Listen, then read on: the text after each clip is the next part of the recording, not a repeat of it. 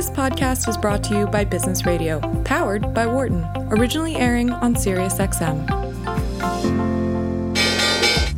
Welcome to our Behind the Markets podcast. I'm your host, Jeremy Schwartz. Alongside Wharton Finance Professor Jeremy Siegel, we tackle the latest market trends every week on Business Radio, powered by the Wharton School, SiriusXM, channel 132. Our guest consists of experts like the world's leading authority on long-term economic growth, Bob Gordon. We will continue to see jobs created rather than destroyed. Former chair of the Federal Reserve, Janet Yellen. I don't think either of us ever expected that we would live through a financial crisis. Or even the head of the Digital India Foundation, Arvind Gupta. The reason that people are talking about India is massive digitization and financial inclusion that we have done over the last couple of years. Enjoy this week's show.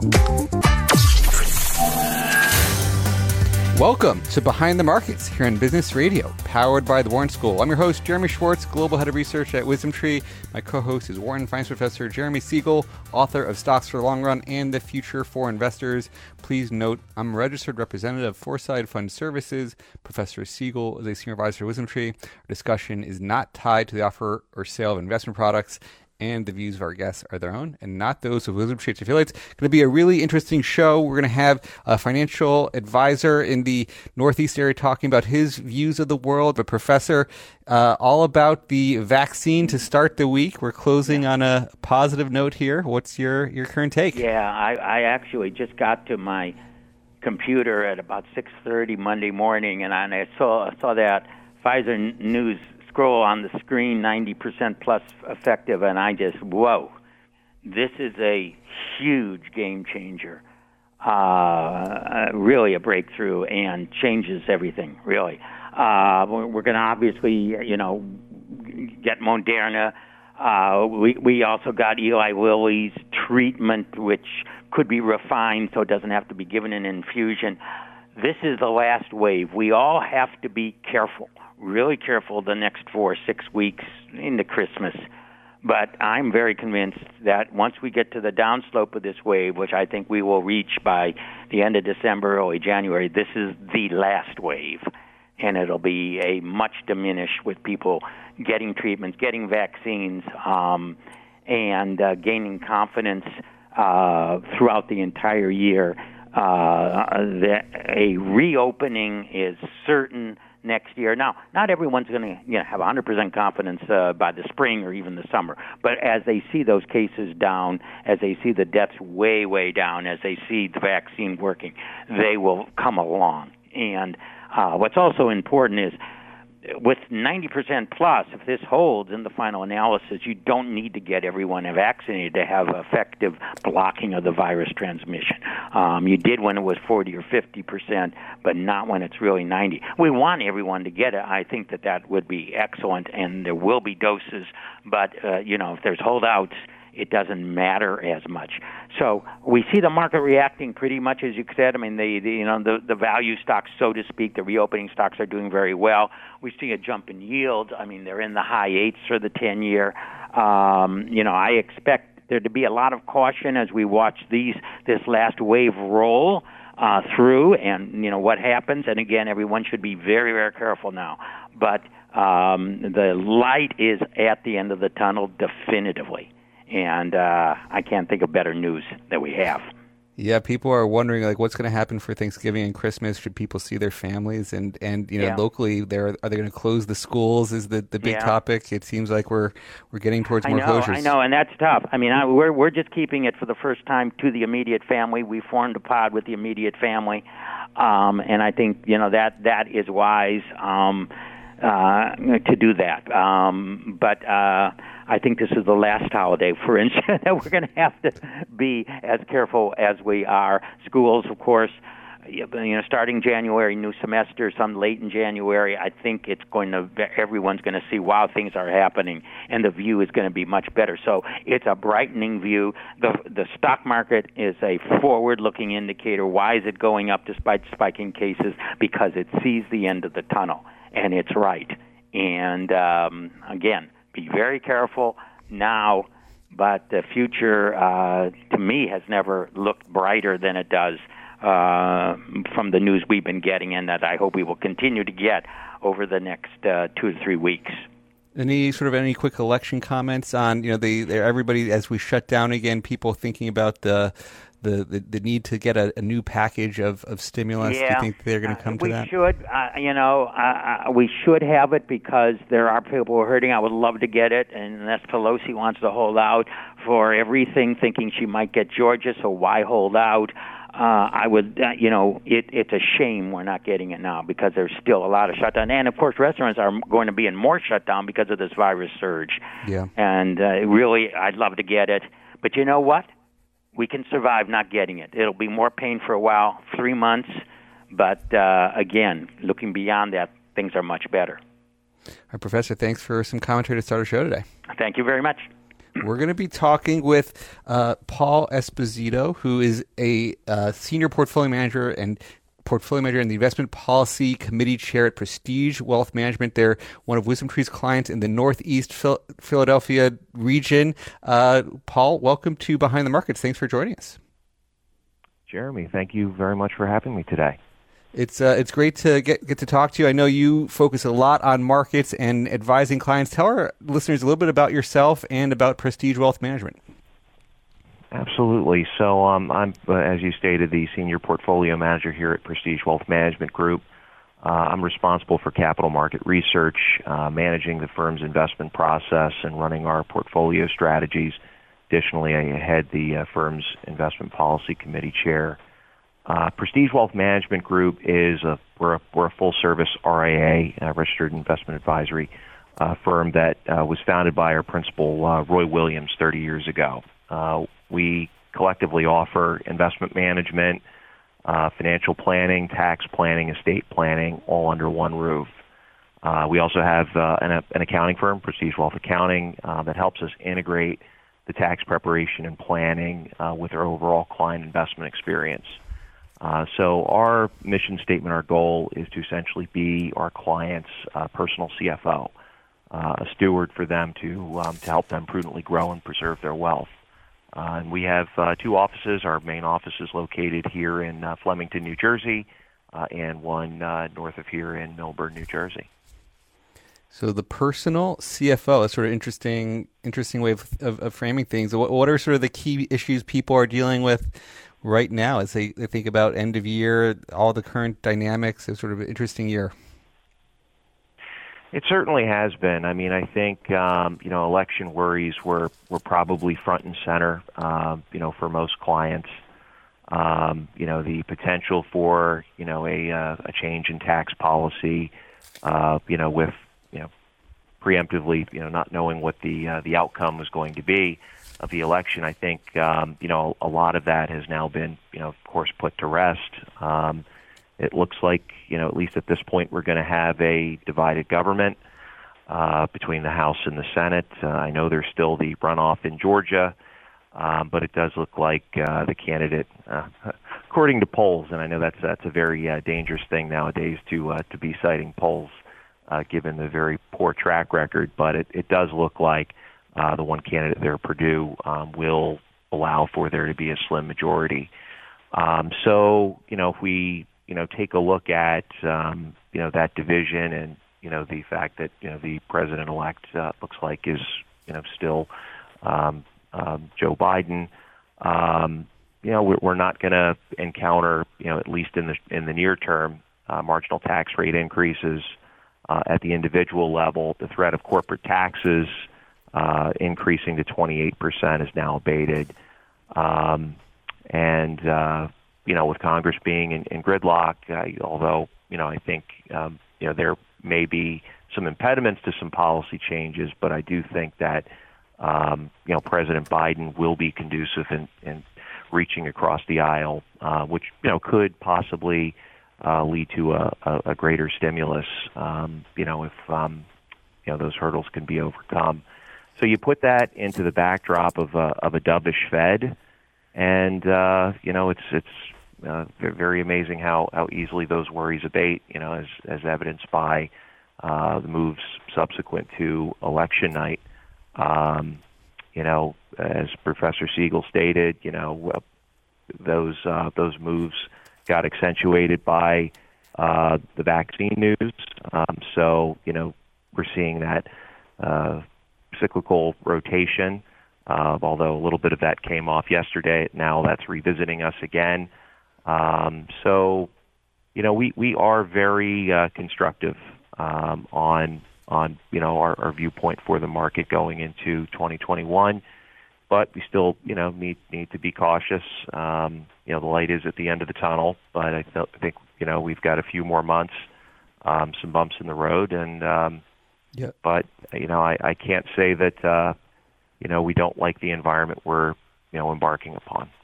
Now, you and I, we've been talking recently, and so I know you've done a full portfolio review and approach for how you think about building portfolios and the types of factors, and very tied into what's happening this week. Maybe you could tell our listeners a little bit about sort of the investment approach you guys have been thinking about, and how you're thinking about shifting from some of the way you've structured portfolios in the past. Certainly. So, just for the record, we hold ourselves out as being, a long-term strategic tax-conscious investment firm. I think that's probably the best way to characterize us. We do look at infusing some tactical viewpoints into the market, but generally speaking, our investment process, I'd probably categorize it as a healthy balance between top down, bottom up.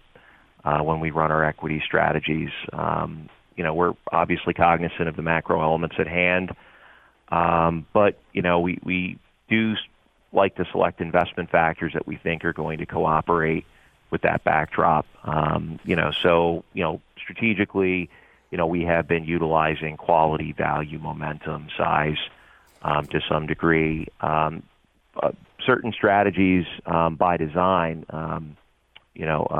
according to discipline, have actually started to, and you could argue probably a little too early, started to shift to those cyclicals based on some of the relative value metrics that we follow. But as far as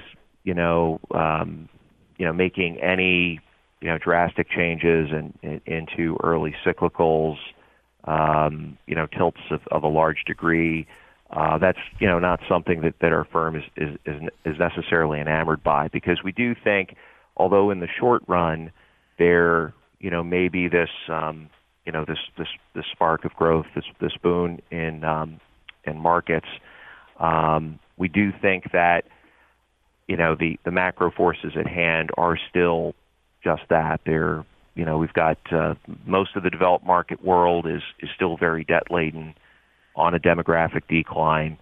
There's a lot of structural issues in Europe, Japan, and the magnitude of debt in our viewpoint is long run deflationary, which portends to suboptimal GDP growth. So, in looking at that, we're in figuring out which factors we want to utilize. We're cognizant that we want to use factors that are going to be mindful of low growth environments. So, quality and momentum, I think, have been, for us, just over this past cycle and embarking on this next cycle, have certainly been, more so all weather. Obviously, value has had its fair share of disappointments over the last 12 years. Do we think that the performance gap in the style of value will start to converge with growth? Sure. I mean, in the short run, I think that's very plausible. You get vaccine news, reopening of the economy. But if we look at what the COVID pandemic did, it accelerated a lot of secular growth trends, in particular in technology.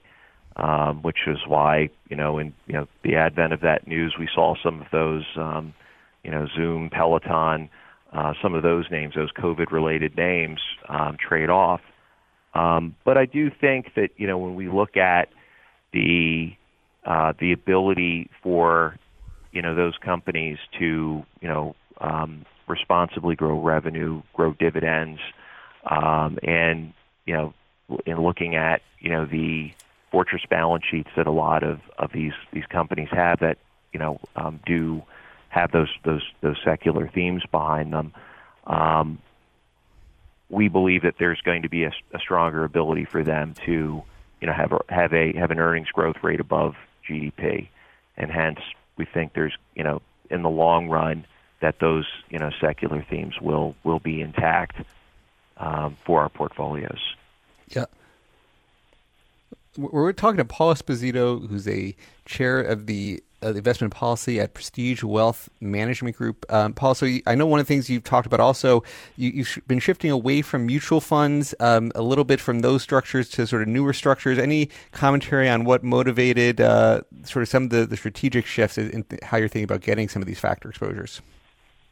Absolutely. So, for the record, we're, a dimensional shop. I won't talk anything product specific, but 25 years ago, our CIO, Roy Williams, embraced the work of Gene Fama, and he began to incorporate equity premiums of value and size, across equity asset classes within the portfolio.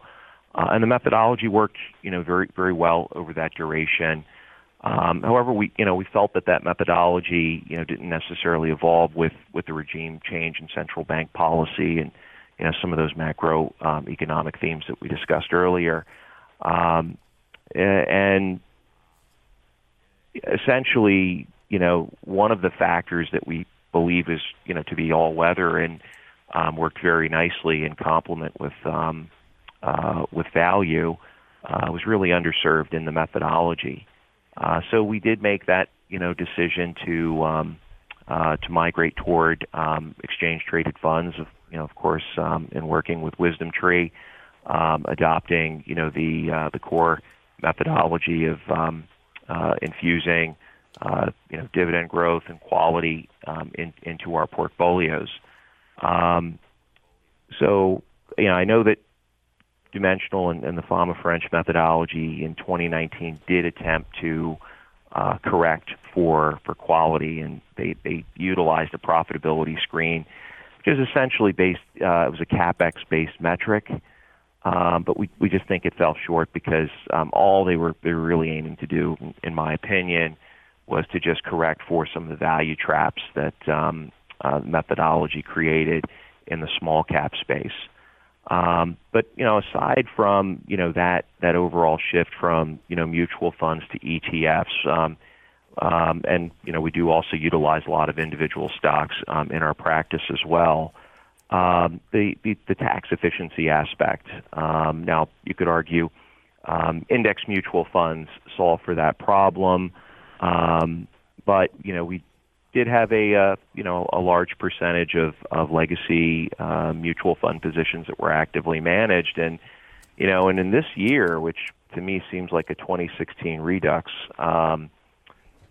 you could have a flat or positive year in an asset class. Now it looks like broadly we're probably going to escape that scenario of a nominally positive or flat return for most asset classes. But with all the volatility that ensued earlier in the year, most active managers, and Jeremy, as you know, what do in times of distress? They sell, all of their good investments, which usually have a capital gain, and the capital gains distributions toward the tail end of the year are a conundrum. I mean, especially if you look at asset classes like small cap or emerging markets, which haven't kept up with the rest of the broad market, or even value oriented mutual funds, actively managed mutual funds. So it adds insult to injury, where on December 15th, a mutual fund company decides to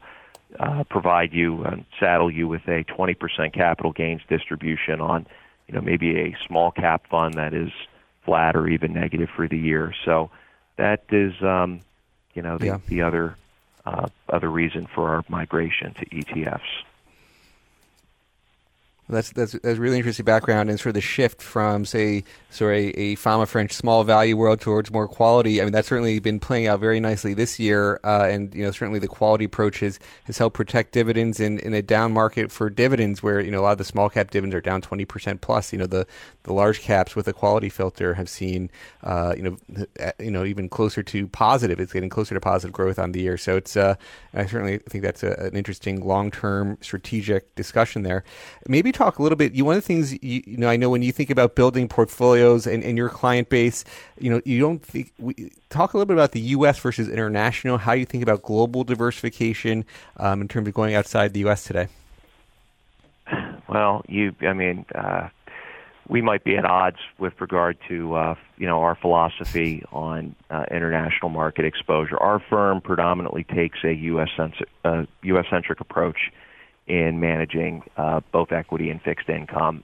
This really stems from the notion that we believe globally we're the best house on the block compared to other developed market worlds. Our debt levels look better on a relative basis than, say, a country like Japan with 300+% debt to GDP, or even Europe. We have more cohesive monetary and fiscal policy compared to that of the EU, and better demographics. We don't have a 0.5% birth rate like that of Greater Europe. And not to mention, we do believe we're still getting that level of international exposure via the broad U.S. market. Looking at the S&P 500, you have 47% of revenue being derived internationally. So, we do feel that we're getting that similar level of participation economically on a global basis, but instead of taking that direct currency or country specific risk head on, we're transferring those risk decisions to the management teams and boards of those companies. Also, in looking at our clientele, which is comprised predominantly of retirees, where 100% of their liabilities are going to need to be funded in U.S. dollars, and they're domiciled in the U.S. So from a cash flow planning standpoint, we find it to be more suitable to manage their currency and business cycle risk in their investment portfolios in context to that of the U.S. stock market and economy.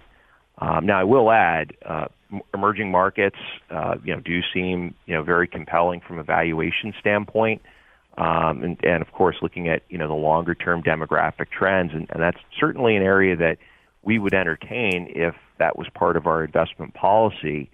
But the volatility, the currency risks are a bit off-putting. It's been a difficult asset class over the last 15 years to 12 years in managing that space. But we'd rather risk budget those proceeds into a subset of themes that make up, some of those broad secular trends in infotech and healthcare. We only have about a little bit less than 2 minutes left. It goes quick, Paul.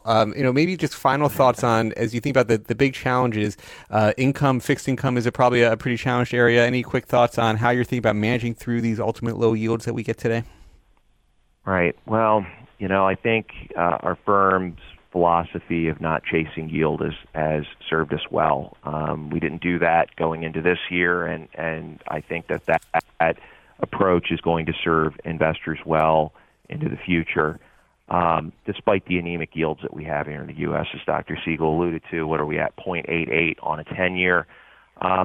We're still the highest yielding sovereign debt out there, so that's still attractive. But I don't think bonds are uninvestable. They still play a very important role and ballast into the equity portfolio. We do take a core plus approach, so predominantly we want to be in very high quality bonds. We will look at some opportunities and some asset backed or even selectively in credit. But when it comes to chasing yield, I think with duration being as high as it is right now, with credit concerns still looming despite the Fed's support, if you're going to take the risk, we do think that, again, as a surrogate to high yield or preferreds, dividend-paying equities, namely quality dividend-paying equities, are going to better suit you if you're looking to increase your risk profile. And any final places? We got 20 seconds. I'm going to have to say goodbye, Paul. This has been a great conversation. Thank you so much for joining us to talk about how Prestige Wealth Management looks at the markets and your different factors. Thank you so much for joining us. I want to thank you very much for the opportunity, and I just want to say on behalf of our firm, really appreciate all the research that you and the Wisdom Tree team provide. Thanks for listening to the Behind the Markets podcast. If you want to learn more about Wisdom Tree, visit wisdomtree.com. You can also follow me on Twitter at Jeremy D. Schwartz. I'd like to thank Patty Hall for producing our live program on SiriusXM Channel 132 and our podcast producer, Daniel Bruno. Join us next week for another edition of the show. For more insight from Business Radio, please visit businessradio.wharton.upenn.edu.